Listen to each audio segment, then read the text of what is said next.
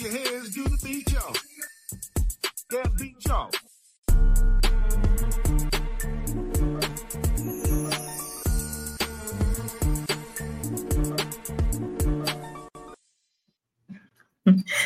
What's going on, beautiful people? I hope you're having a lovely Thursday. It's your girl, Miss Thursday, and I want to thank you guys for just joining in on the season finale of Beats Per Minute podcast, where hip hop, health, and matters of the heart are always in sync. Again, I am your host, Miss Thursday, and I am so excited about tonight's episode because it's really almost like a full circle moment, or it's poetic and all that good stuff. And I know y'all don't know why, and my guest doesn't even know why. So let me get into it. So when I first made the decision to start this podcast, I looked out in the atmosphere to see who might be doing something similar, close to, or whatever.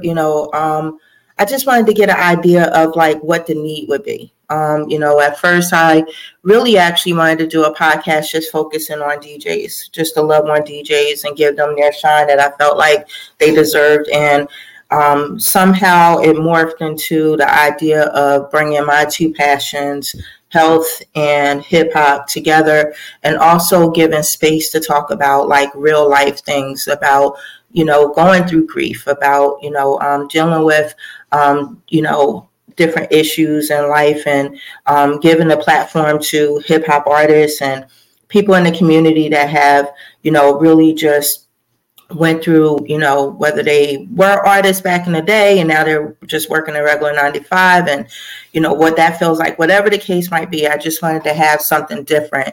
And when I looked out, I came across this podcast called Hip Hop Can Save America.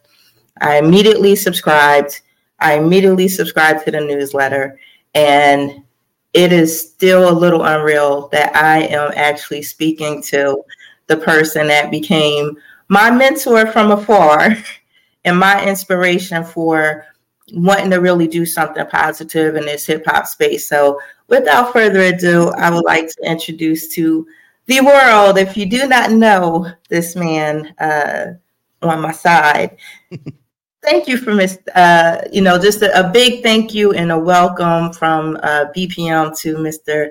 Manny Faces. Manny, thank you. You don't really come on. I was expecting all of that. Now I know. That's what I said. Little drama, but I appreciate the appreciation. I really do. That's I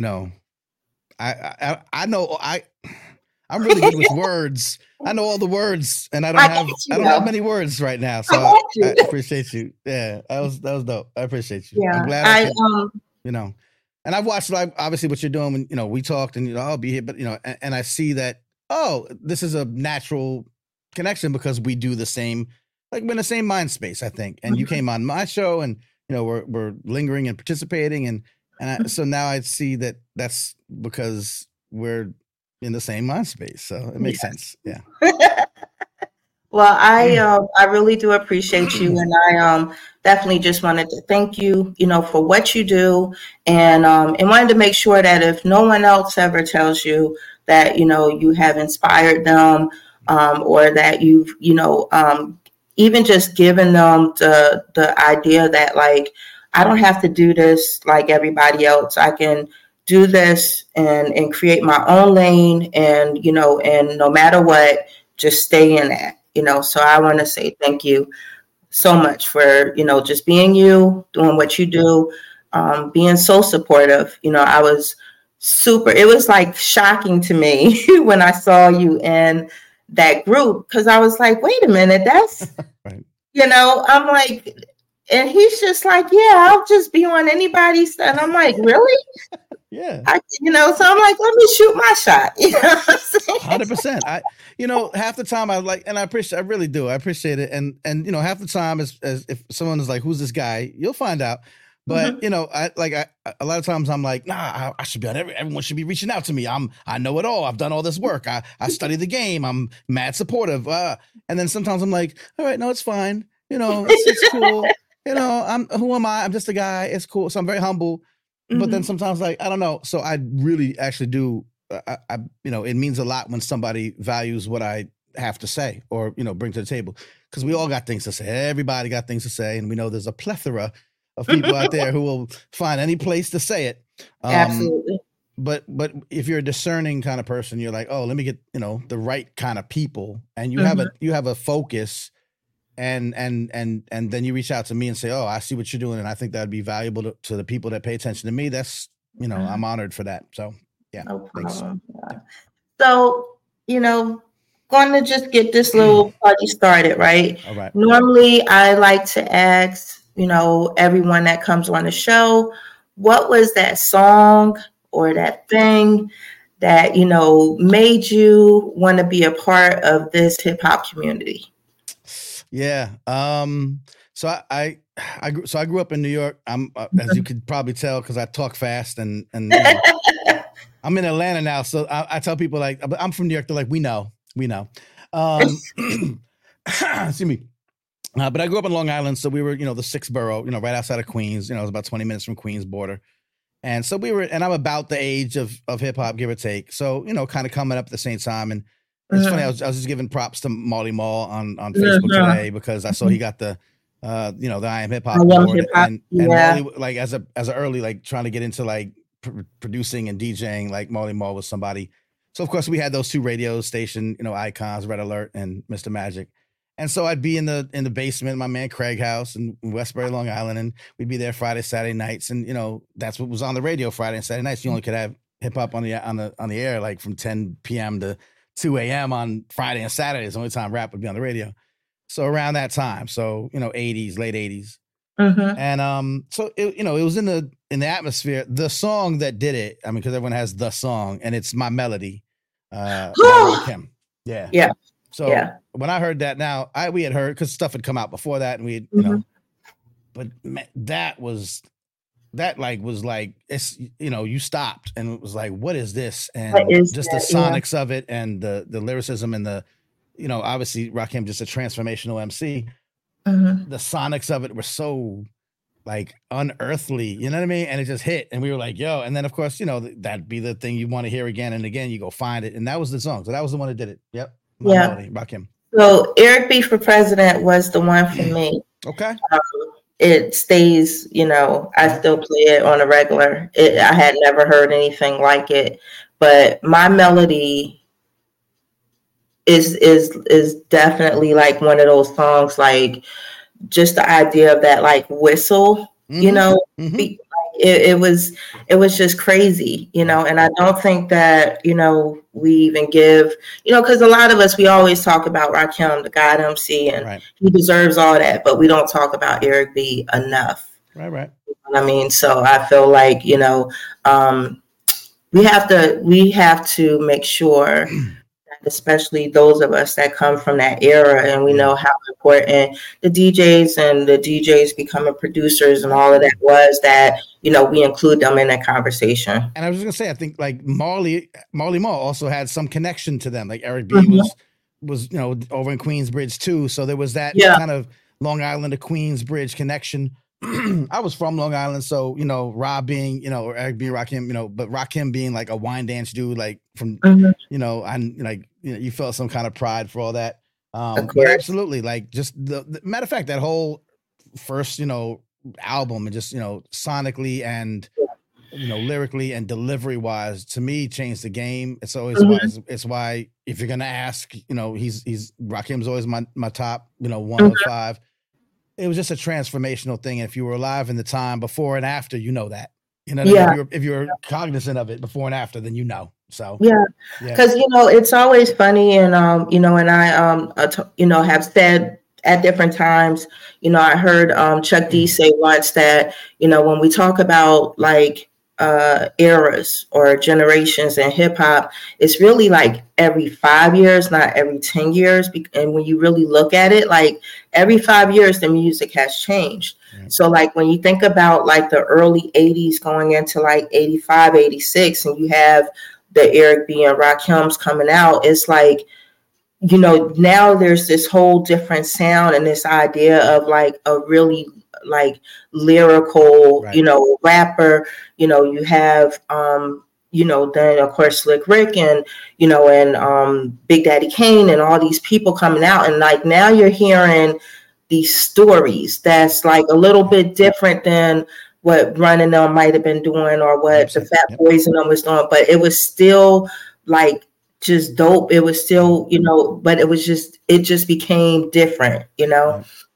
And it's so cool when you think about like, you know, we was there, you know what I mean? Like to kind of hear and see some of that stuff, and you know, and it's always just fun when you get to hear the stories behind the stories and all that stuff. But yeah. But so a really major thing, because I actually have been, you know, kind of like, you know, maybe about 5 years ago when my brother first passed away, I was really looking to, I knew I wanted to be able to do something to help. Like I felt like, you know, when my brother passed, there was a lot of the first generation hip hop artists that he had been doing panels with that, you know, had reached out and was so loving to me and, you know, just checking in on a regular basis. And I wanted to, you know, find a way to be able to give back to the hip hop community. And then also I became really hyper aware of how many hip hop artists were passing away, you know, from strokes and heart attacks and, you know, and different things like that. And I did, you know, I came across over the years, you know, different things. And like, so even, you know, your foundation, you know, was one of the things I came across. So can you kind of talk about like, you know, becoming a music lover or a hip hop lover, you know, DJing and going into this space where you become not just, you know, an activist, but someone who really is like pushing for the idea that hip hop is more than just music. It is a culture, and it can literally help in so many different spaces. Yeah. It was a very jagged path, I guess, but it, you know, from early days, I did get involved in the music side of hip hop. So I did get involved in the music making side. I started DJing. My dad was a jazz and blues connoisseur, so we had records and he had tape, you know, reel to reels, you know, so, but he was playing music from, you know, the 30s, the 40s, the 50s, the 60s. So I was getting a lot of early doo-wop stuff. So I got into the music side of things, and I said, let me learn DJing. That seemed fun. And he had turntables and records. And so I'm cutting up his turntables he didn't like very much. I got in trouble for that, as all young DJs did back then. We all got yelled at from our dads. It's not meant for that.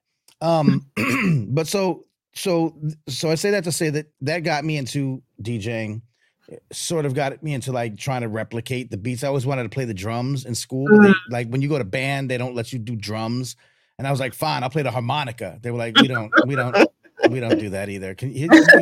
Here's a cello. And I'm like, I don't want the cello. Yeah, they was always trying to give the cello away. Because nobody wants a cello. And I'm like, I wanted the harmonica. We don't do the harmonica here, bro. And I'm like, anyway, so I got a little beat machine. I started like programming beats and trying to replicate and just get into that move. So I say that to say that I went into the production side, the music side for a long time. Started doing remixes and such. And some years later, years later, I was doing remixes and putting them out on the internet and MySpace, and I was getting some acclaim.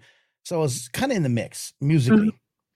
You know, culturally as well, because we had people who were, you know, of the culture doing things related to music, but not always the music itself. So you start to pick up on some of that. But later in life, as you know, you get older and you start seeing people that are doing things that are sort of deeper, right? A deeper intersection between the music and the culture and the rest of society, right?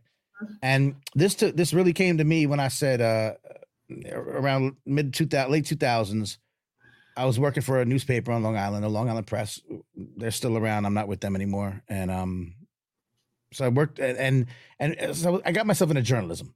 Now I was a writer. I could write. I wasn't a writer by trade. I wasn't anything by trade, to be honest. But I got in where I fit in, right?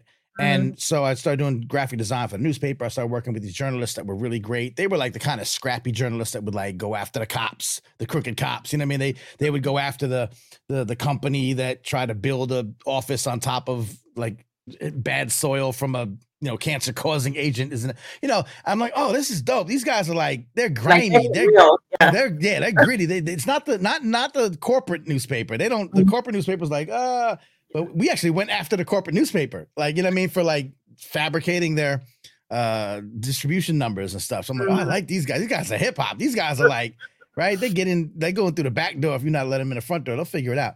So I liked it. It was scrappy. And I was like, let me start doing this. So I started this. I was in New York, late 2000s. So you already know New York hip hop is dead, right? Houston is popping. Atlanta is becoming the new, center point. And they're kind of, side-eyeing New York hip hop. Now, we will and always be the Mecca, but I understand because the media would go where the money is, and if it's popping in the strip club culture down south, it's popping out in Houston. They're not paying attention to New York anymore. New York rappers trying to sound like out-of-staters to try to get put on. So we're in an identity crisis in New York. But I started sticking my nose around New York City, and I saw that there were people who were doing music, independent scene. End of the week, a 15-year running Sunday showcase. Freestyle Mondays, a 15-year running like freestyle battle, that was going on every week. There were independent artists that would travel the world and then come back and touch down in New York and sell out, a venue, and everyone's singing along their lyrics. But you never heard this person on the radio. You never seen them in the source. So I'm like, oh, that's interesting. There's this happening here. I started covering it. I started an online publication called Birthplace Magazine, Birthplace of Hip Hop. I did that for a bunch of years, and I covered the scene, and I was the guy. I was the guy out there in all the indie shows, and I was writing up all the new releases, and I had a calendar of events, and nobody, I could safely say nobody, at least at this time, was more supportive of New York's hip hop scene than I was. Gotcha. Nobody. But while I was doing that, I ran into artists who were like, yeah, I'm an indie artist. I do these records, and but I also go into Rikers Island on the weekends, and I talk with the young men that are, incarcerated folk, and we work out. We have workshops, and we do poetry and hip hop, and I'm like, oh, that's interesting. Tell me more about that. Then I find someone's like, oh, I'm a teacher. I teach, in PS whatever, and I'm able to incorporate my, hip hop into the classroom. I'm not even a rapper. I'm not even an MC, but I'm a school psychologist, and I've set up this small recording studio in the school in the Bronx, and we have kids come in on their, free periods, and they work out their trauma because you're in the middle of the Bronx. They're in these neighborhoods that are rough and tumble. We work out their trauma through music, through this little studio project that I got a grant for. And I started to say, wow, dang, there's so many people like using hip hop in these ways to get to what you're talking about that can be helpful and can be, I knew people that we had a program that uses rap to teach financial literacy to kids. I'm like, oh God, well, we all need that. So I find out all these people that are doing these wonderful things, and I'm like, who's telling these stories? Because you don't hear about this at all. Yeah. At all. Yeah. So I'm like, all right, this may be kind of where I need to focus a little bit more. So at some point, fast forward, long story short, I sunset, Birthplace Magazine. I said, I love New York. But the folks that are doing this kind of work, they're worldwide, they're nationwide, and they're global. So if I want to start telling their stories a little bit more, that's probably where I need to focus. And so I started the nonprofit as sort of a home for that. And I did some writing, and then that's where the podcast came into play. I said, well, I'm a journalist. I got audio background. I was already dabbling in podcasting way before it became a thing. And I said, well, this is probably the best medium for me to be able to, tell these stories or interview these folks who are doing this work. And that's the path that basically I took. And, that's kind of where I am now. That's stuck because that work I think is sort of, I guess, my calling. Mm-hmm. for a better lack of a better word. Tell those stories of the people who are doing the work that can use hip hop authentically, connect, use their authentic connection with hip hop in ways that can uplift humanity. Mm-hmm. That's how I got here.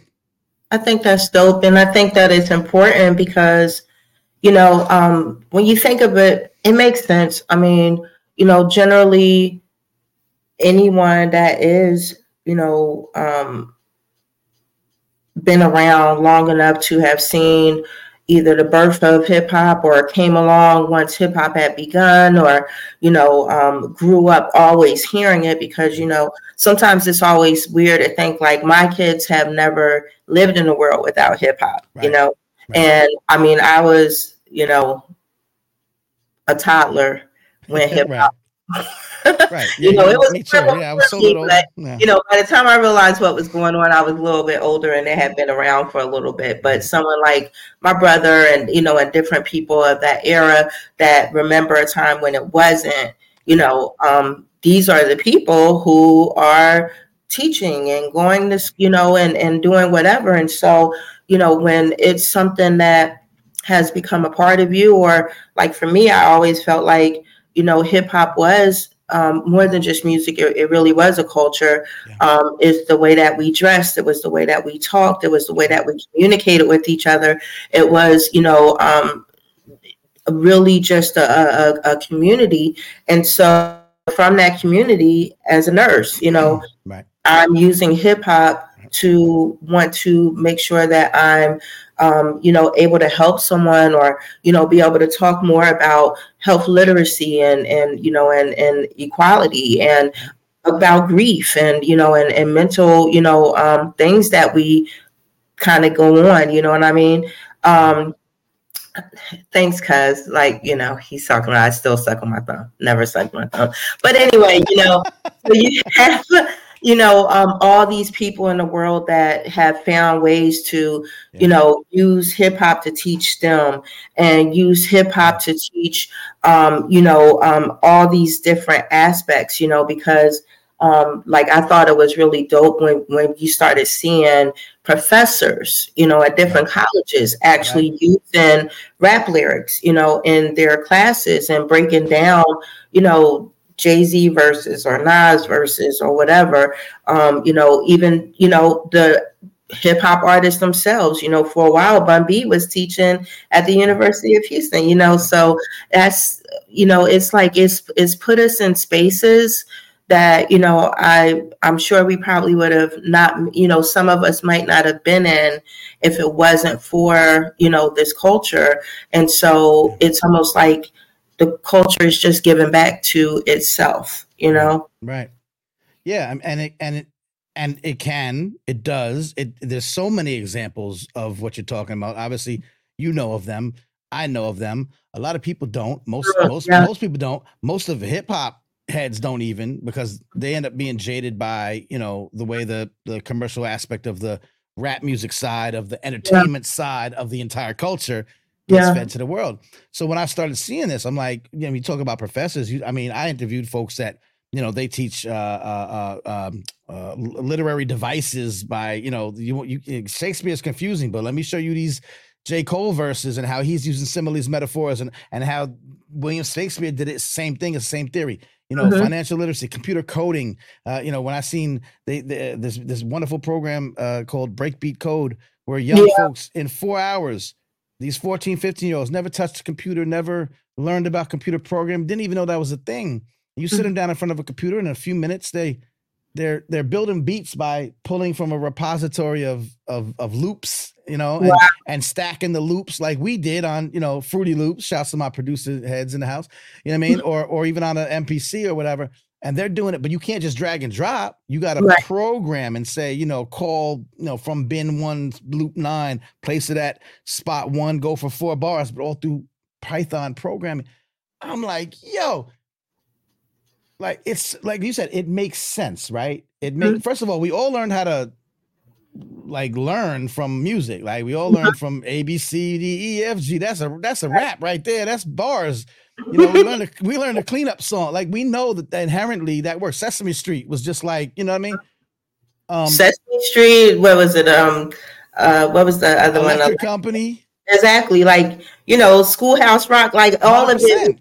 always, So it's all in the DNA, and hip hop is just like the cooler, but also the more vast way to take that and amplify it, because you could learn the subjects, reading, writing, arithmetic, and it's easy, right? You could say, oh, and they did this. One of the earliest things I found was an organization called Fresh Prep. I don't think they're around anymore, but they're in New York City. Big New York Times story on them, and I met one of the teaching artists who was also like one of the artists that I knew, and he's like, "Yo, we got this program. It's called Fresh Prep." And in New York, you have these things, these Regents exams, which are like state qualifying exams for high school. And in some of these schools, these kids weren't getting all the right educational love and resources, so they were failing. They brought in teaching artists. Said, okay, these rappers know how to take the material and put it in the form of a song. The kids know how to memorize songs, because we all know how to memorize songs. Next thing you know, they memorize all the material. People that had failed the course, the test like 2 or 3 times, now all of a sudden 80-something% were passing. Yeah. And I'm like, first of all, so the first question comes to me, and I'm not educated traditionally in that I don't have a degree or whatever, but I'm the son of a professor of sociology, a distinguished professor, and was brilliant. So I got a lot of like that osmosis. So I'm looking at him like, why as an educator, why are we not doing this everywhere? Like, if I don't understand, if it works, like we all know, I could sit right now and recite rap songs from 1980, whatever, you know what I mean? We know how to, and then on top of that, you find out people are like, yes, and they're like, we can memorize stuff. We can also use it to help with creativity and creative thinking and, self-expression and emotion and self-esteem. And, and again, we're talking about, look, I'm not of those communities, you know what I mean? But I recognize the need for like outside of the box thinking to erase the effects of, oppressive educational, methodologies that have been harmful all these decades and centuries. So I'm like, why aren't we doing more of this? And it became clear because my dad was brilliant professor. Taught sociology, taught urban studies, sociology of minorities. My dad was kind of woke before woke was a thing. Like I joked that when I was 8, I knew what gentrification meant. Like my dad would put me on early, and we grew up in in a I won't say the hood, but in a neighborhood. You know what I mean? It wasn't the hood, but it was like hood adjacent. We were, you know what I mean? So I had experiences in cultural immersion, and all of that to me was like, if we got ways to help people, especially young kids, again, who come from communities where they're underfunded, under-resourced, underloved by the institutions, why aren't we doing this more? And the answer, because I started asking the questions to say to Dr. Bettina Love and them, like, why aren't, she says, they don't understand. We take this to the school boards. We take this to the teachers, and they don't get it. They just think rap and bad and, violence and terrible things, AKA the othering that, obviously since the beginning of time. And we have to find ways to, work the system and get it in. I said, okay. All right. I said, what would probably help you, in my mind, is more journalism, talking about these things, more research, talking about these things. Like if you had actually, I did a small research study a few years ago, but now more research is being done by the academics and the nerdy nerds that know how to do all that stuff. And that's great because when you go to these school districts now, you could hold the papers. You got the receipts now. You got research that shows they didn't have that, 5, 6, 10 years ago. So we're seeing more and more of it being accepted. But I said, well, maybe my job is just, amplify it, tell the stories, and give them sort of the ammunition they might need so that they know what we know. Dr. Bettina Love said it the best. She says, in hip hop, we just know it. She says, you'll be in a cipher. Let's say you're in a dance cipher, right? And you just walk up on a cipher, but you're a dancer. You recognize a dance cipher. You kind of get in now you in a cipher. You wait and you seeing people dancing. She says, nobody like raises their hand and says, can I dance now? Like you never met these people. You never been here, but the unspoken language and when to go. You don't interrupt somebody. When their time is done. You kind of wait your turn. You go in, you don't hog it. You do your little piece and you step back out. It's respect. It's an unspoken language. She goes, we know that. We don't know how to describe that in the terms that the institutions need. She goes, that's social and emotional learning. That's what they call it. Yeah. Right? She goes, so when you tell them that, they're like, oh, now I get it. So you're in the health field. It's the same thing. When you say, listen, I want to bring these, this mentality into the hospital or the nurse or whatever. They say, oh, well, that doesn't make sense. Music, why would you bring, no. You know what I'm saying? This is culturally relevant, diagnosis or whatever. You know what I mean? Mm-hmm. It's understanding the patient better. It's knowing their cultural cues and finding a way to, understand them better. And it's that language barrier that we have to, among other things, all the higher level racism, basically. But, all the things that we have to battle to try to get these, because it just makes sense, like you said in the beginning. Yeah. I think one of the coolest shows that I did, thus far, I've been blessed to have, some really great guests this first season. Appreciate, everyone that has been on. But one of the funner ones, I guess I should say, and that's not a word, but it was really fun. Words all the time. You know what I mean? I a really good friend of mine who, was an old coworker. She was a speech, language pathologist. And we talked about how hip hop can actually help, people who have suffered stroke. When I read a story about, this doctor in California who, worked with stroke patients, but then he started having strokes himself, and it left him paralyzed, and it left him stuttering and, and having a hard time to speak. And he actually used freestyling to help. Like, he found himself rhyming just all of a sudden. And then he started going to these freestyle events to, kind of just perfect his craft and do his research. But it actually helped him to stop stuttering. And, and when we talk about the idea of teaching with music, the reason why it's so easy for, because I remember years ago, there was, I can't remember which album it was of LL, but it's he's going through the alphabet on there, and everybody's walking by and driving by, and they're the A to B to C, whatever. And I remember, one of my friends, her brother was doing it one day, and his mom's like, if you can remember that, why can't you remember that? But now realizing the reason why is because that's the whole totally different part of the brain. Right. That music, we remember it, whatever. Yeah. Because I've actually saw where stroke victims who they have expressive aphasia, they couldn't even speak, they couldn't do whatever, but they could literally rap any rap song. Right. And it was the craziest thing I had ever seen in my life. It's like I heard, maybe I'm not, but people who stutter don't stutter when they sing. Exactly. Right. It's just a different activation. Exactly. Oh. Yeah. And so if we are able to, grab that and help that for, people who may have a hard time learning traditionally or whatever, it would still be good, for all. But then it's even like how you talked about, we grew up, with the nursery rhymes. We grew up watching Sesame Street and Mr. Rogers and, all these different shows. Everybody sung, me being from Jersey, we had also, what was it, Captain Kangaroo? Everybody sung. So, I learned school bus and, and then at some point it's oh, no more singing. We're going to do that. Right. Because it's you got to grow up and then whatever. But the funny thing is then when you get older and you start having issues with Alzheimer's or dementia, they go right back to 100%. And it's it doesn't make sense to me. Yeah. How can to save your question? I still say not only that, but again, it's a cultural. It's blocking someone's cultural expressiveness, right? Like when we talk about ethnic groups or Black folk in America who sing in church and who sing in a house, and there's a lot of it's part of kind of the way you move, right? The way you communicate, right? Yeah. You could tell what someone's going through by what song they're listening to, much less singing along to it, right? And then you come to school and they're like, all that, no, quiet, quiet. You come in here making noise, right? You drumming, I'm banging on the table, right? We all bang on the table, right? Making beats. And they said, don't make all that ruckus.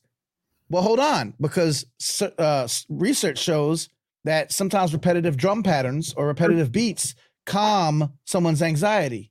Because you saying, no, don't bring that in my classroom. Don't bring that noise in this classroom. Don't bring that singing, beating, rhyming, whatever.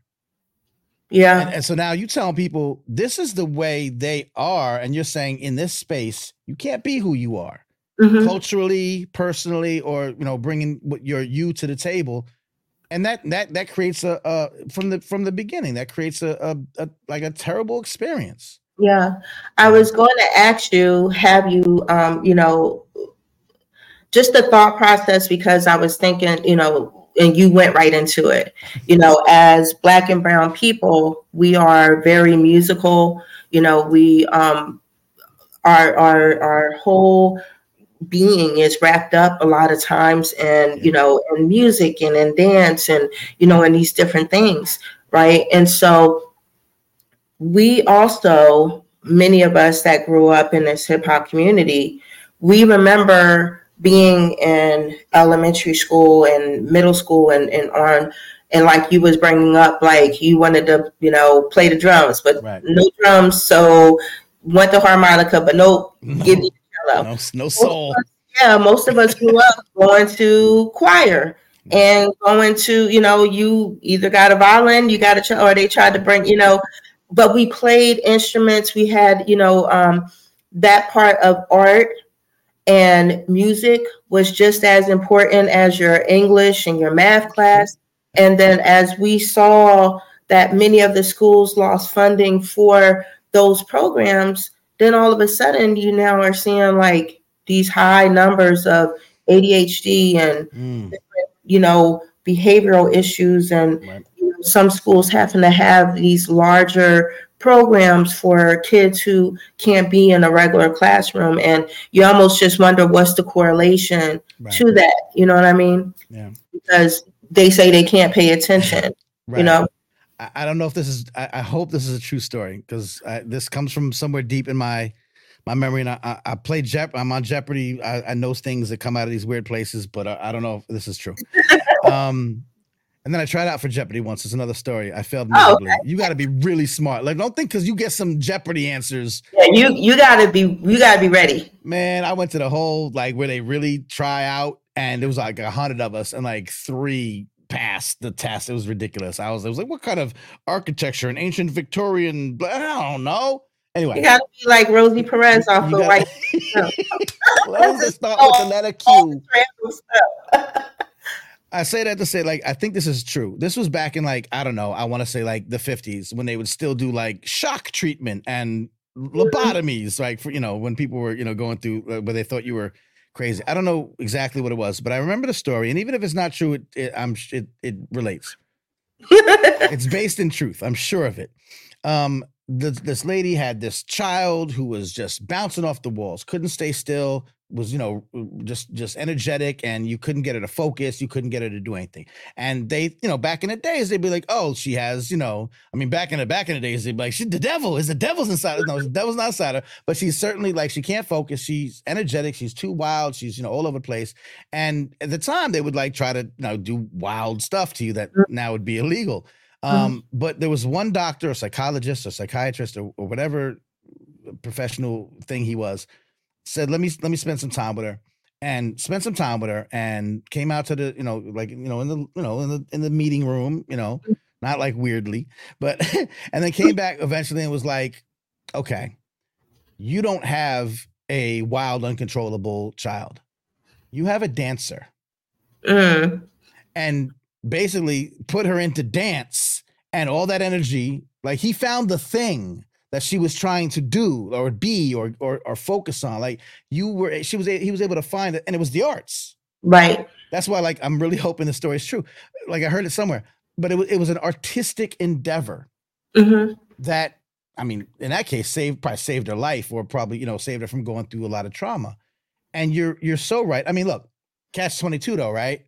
Back in the 70s, when they stripped all the arts programs out of New York City, and they stripped everything out of New York City, including like, police and firemen and, that's also what gave rise to hip hop, because hip hop was created as a, because there was all this activity. And then of course, you don't have any arts programs, kids, and they invented under those circumstances. So in some ways we say, blessing and a curse, I guess. Right.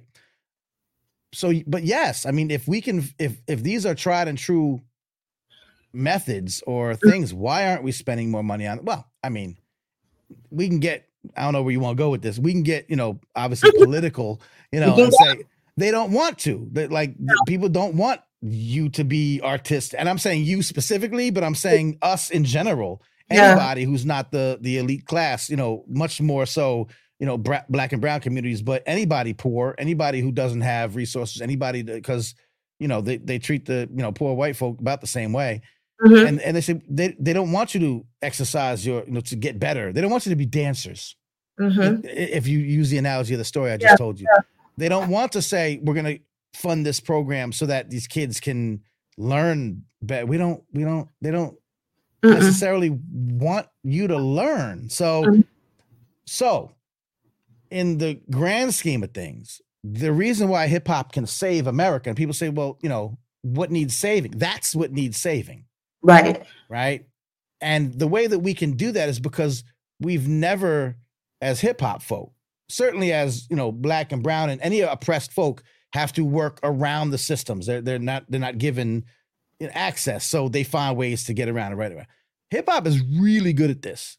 And it's also really good is because you do pull from different communities, right? And then you have this allyship that kind of comes naturally.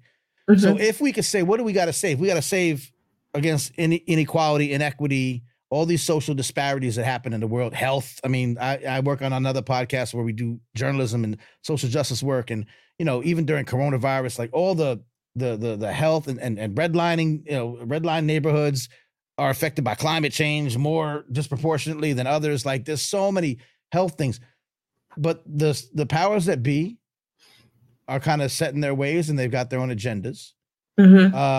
Young people are like, we'll just raise a lot of ruckus, but we don't really have the focus yet.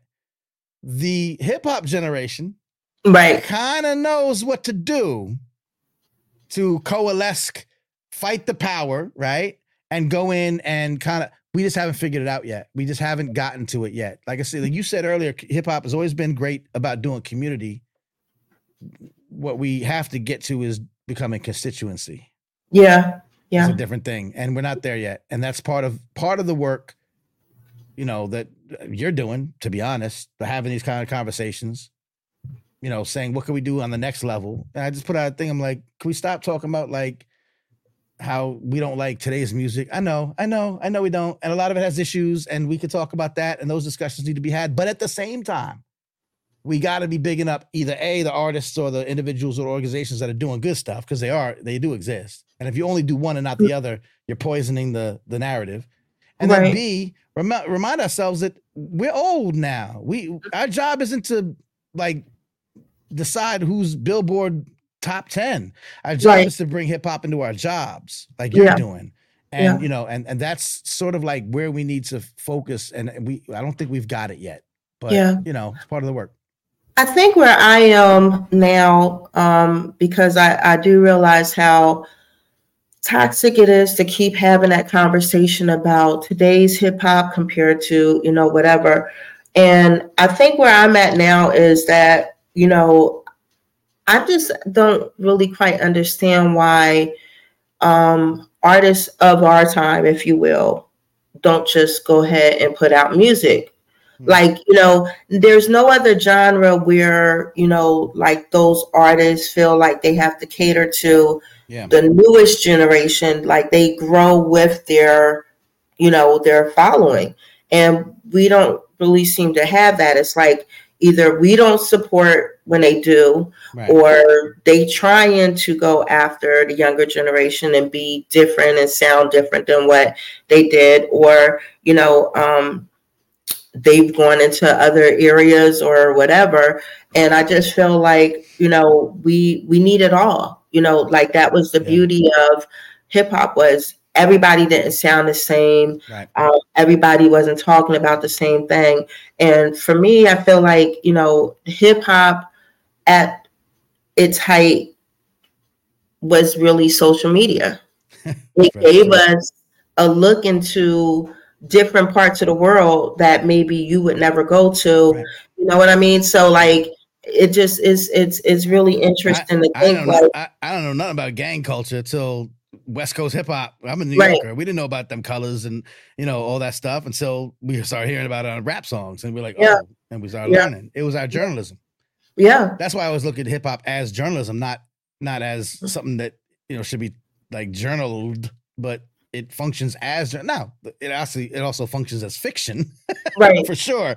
But You have, it has you have all of the, you know, all of it, you know, all of it within it. Yeah. Because, you know, you had people who were, you know, teaching. You had people who were educating. You had people who were great storytellers. You know, you had people who just, you know, they got you up at the party. That's right. You know, That's right. you had it all, you know. I do a whole talk about hip hop and technology. It's a whole like keynote kind of thing I do for some tech audiences.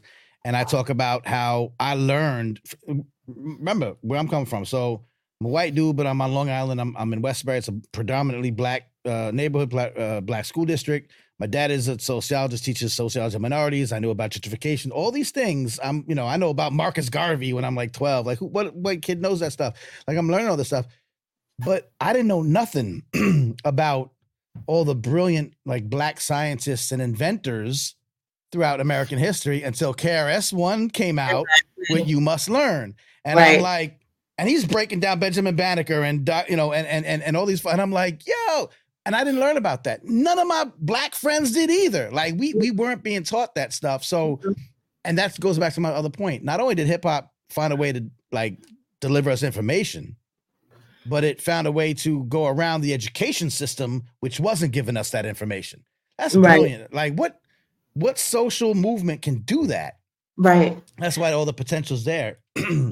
Yeah. Because I think that we're getting to a place where we need it even more so now than we did back then. Yeah. You know, I think that, you know, we can sit and we can argue about the idea of like, you know, oh, this news station is for this side and this news station is for this side. And I think that that's what's so important about us as podcasters, you know, and still having the ability to speak freely, give our opinion while we can, because this might be the only place where you might get some truth.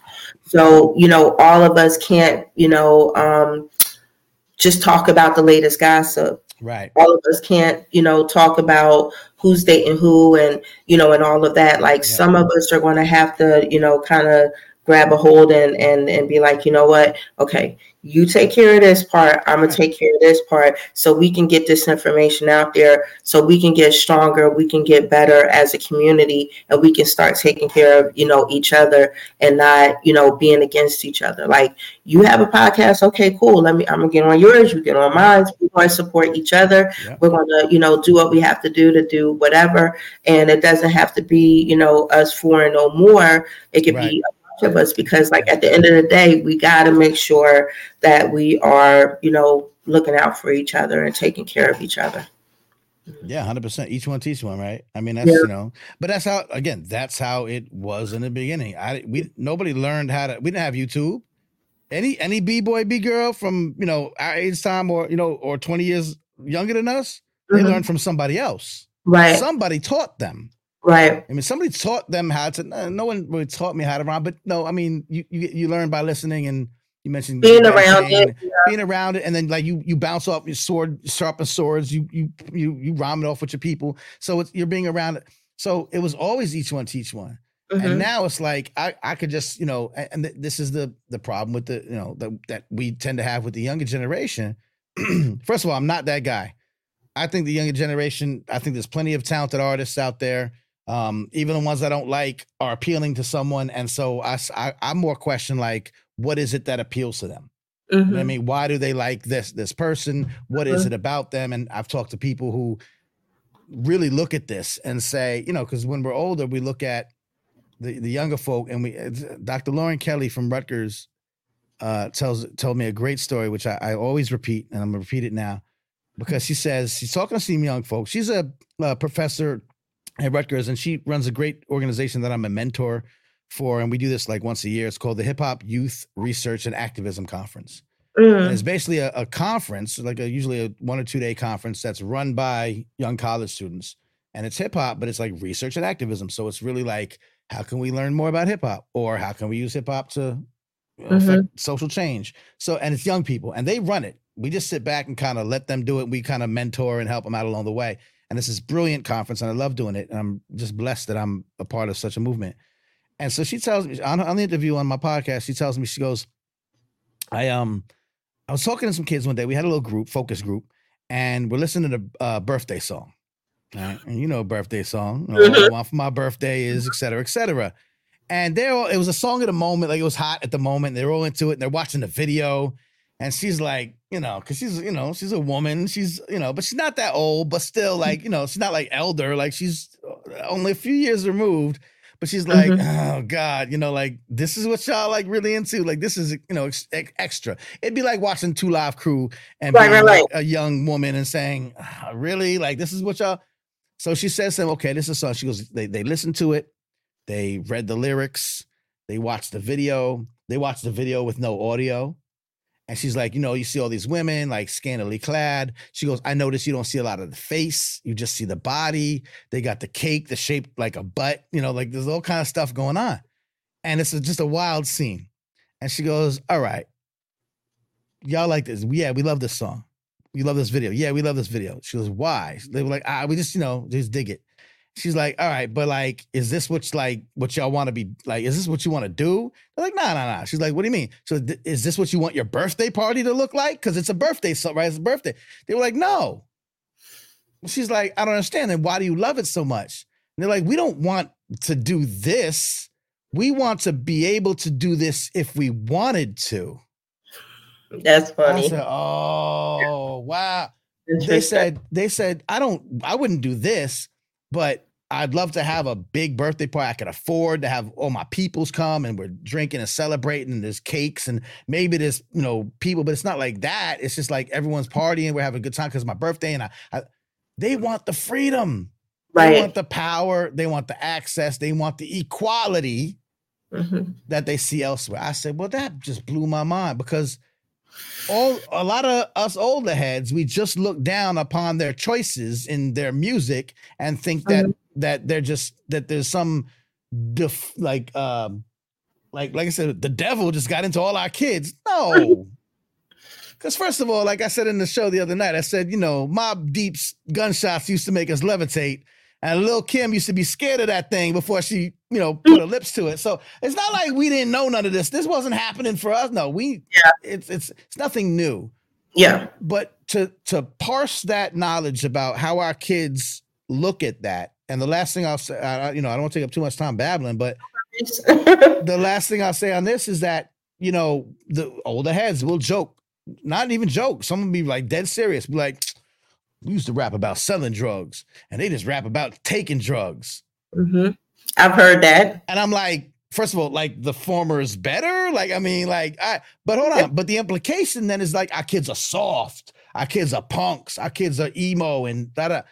And I'm like, well, because I talk to mental health professionals that will use that song or use that artist as a way to connect with the young people. Like, okay, I don't relate to this song. We weren't self-medicating like that. I mean, we would do our things and some of us were on even more hardcore drugs. And, that was a problem because you're self-medicating to take away pain and trauma, right? So we should recognize that as being, this is all they're doing because we did it. You know what I mean? Especially if you come from, neighborhoods with this trauma where your whole life is PTSD, right? I mean, right. So you all that is covering trauma. So when you hear your kids is actually rapping about it or your kids are connecting to an artist that's rapping about it.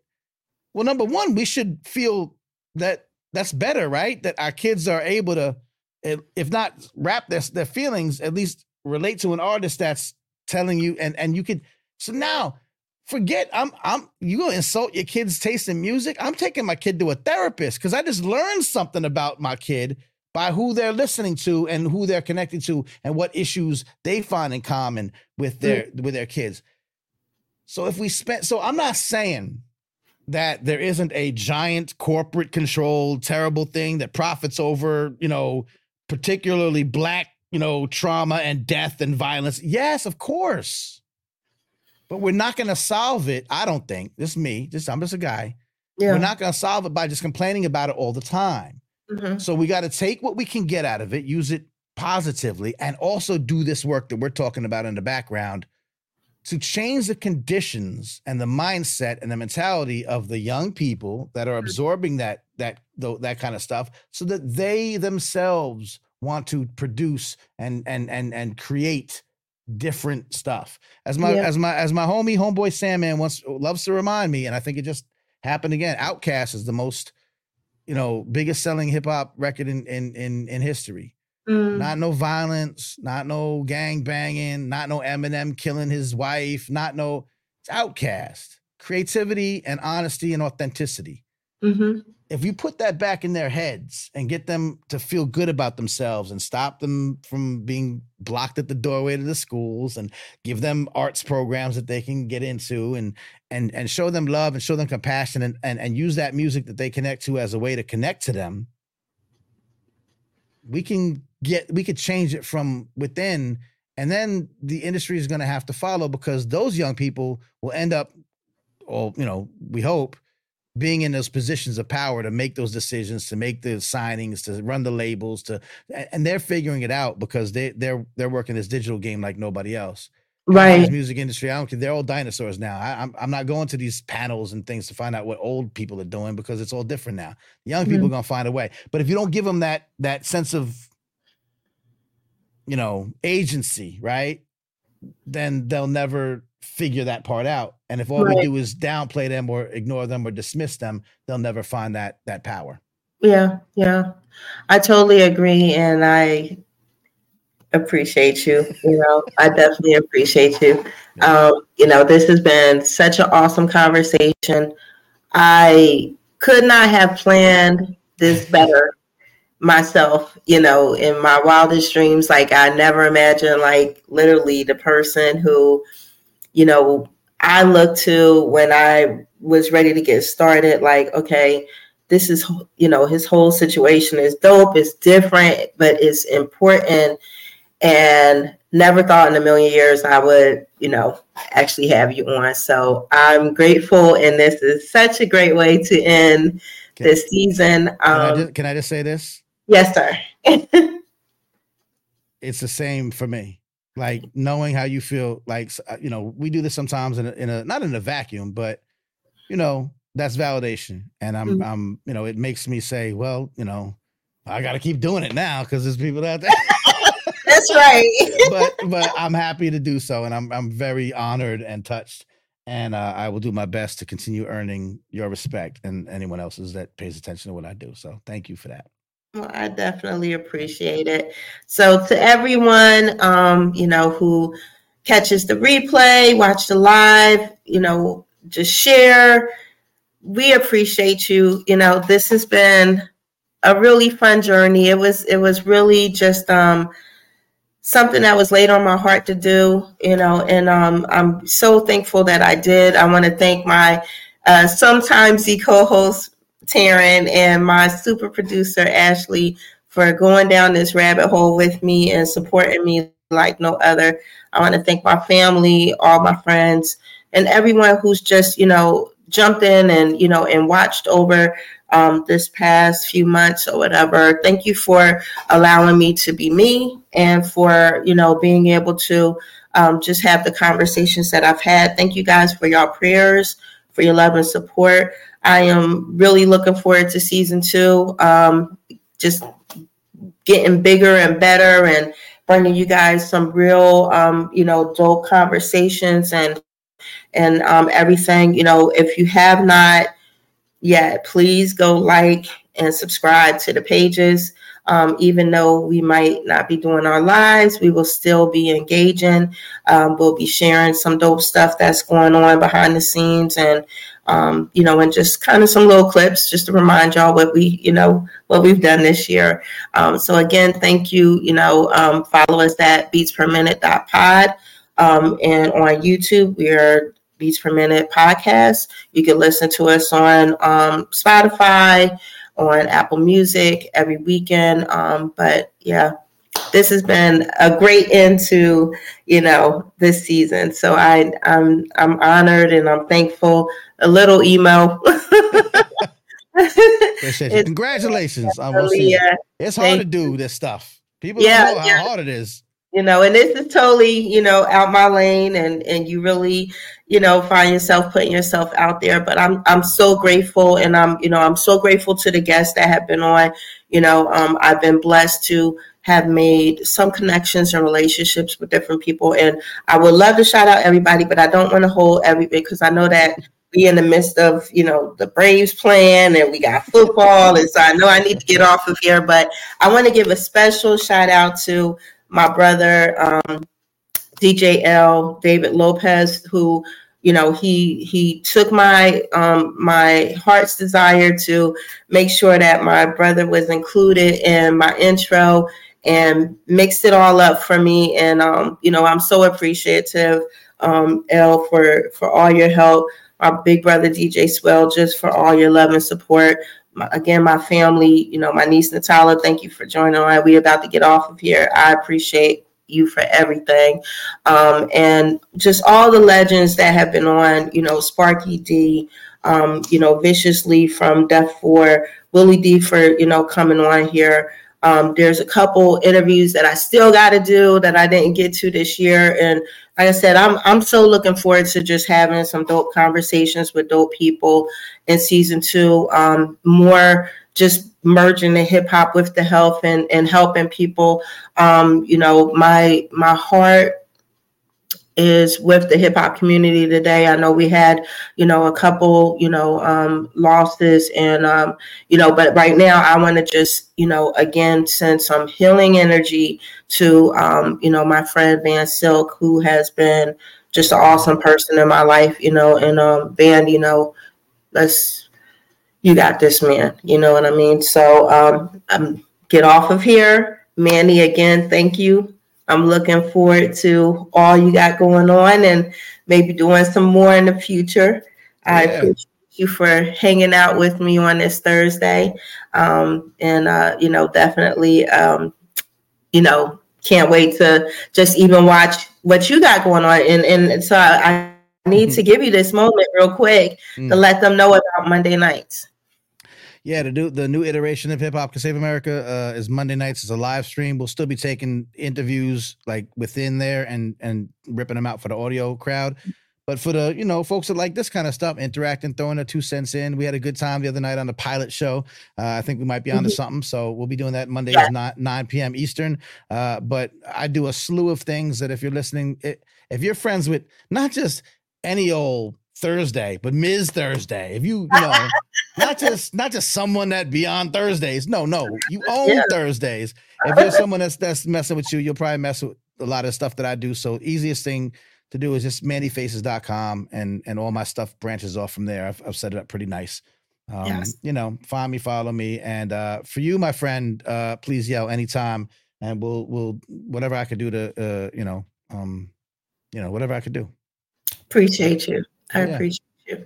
Yeah. All right. Well, and we close by. We're gonna have to link up in real life one of these days. We definitely doing that very soon. I'm right down the block. Yeah, definitely doing that very soon. Right, cool. Looking forward to it.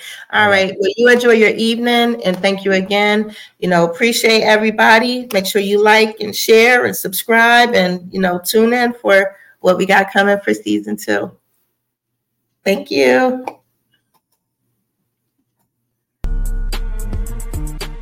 Hello, little sister. How are you? Very proud of you and your accomplishments.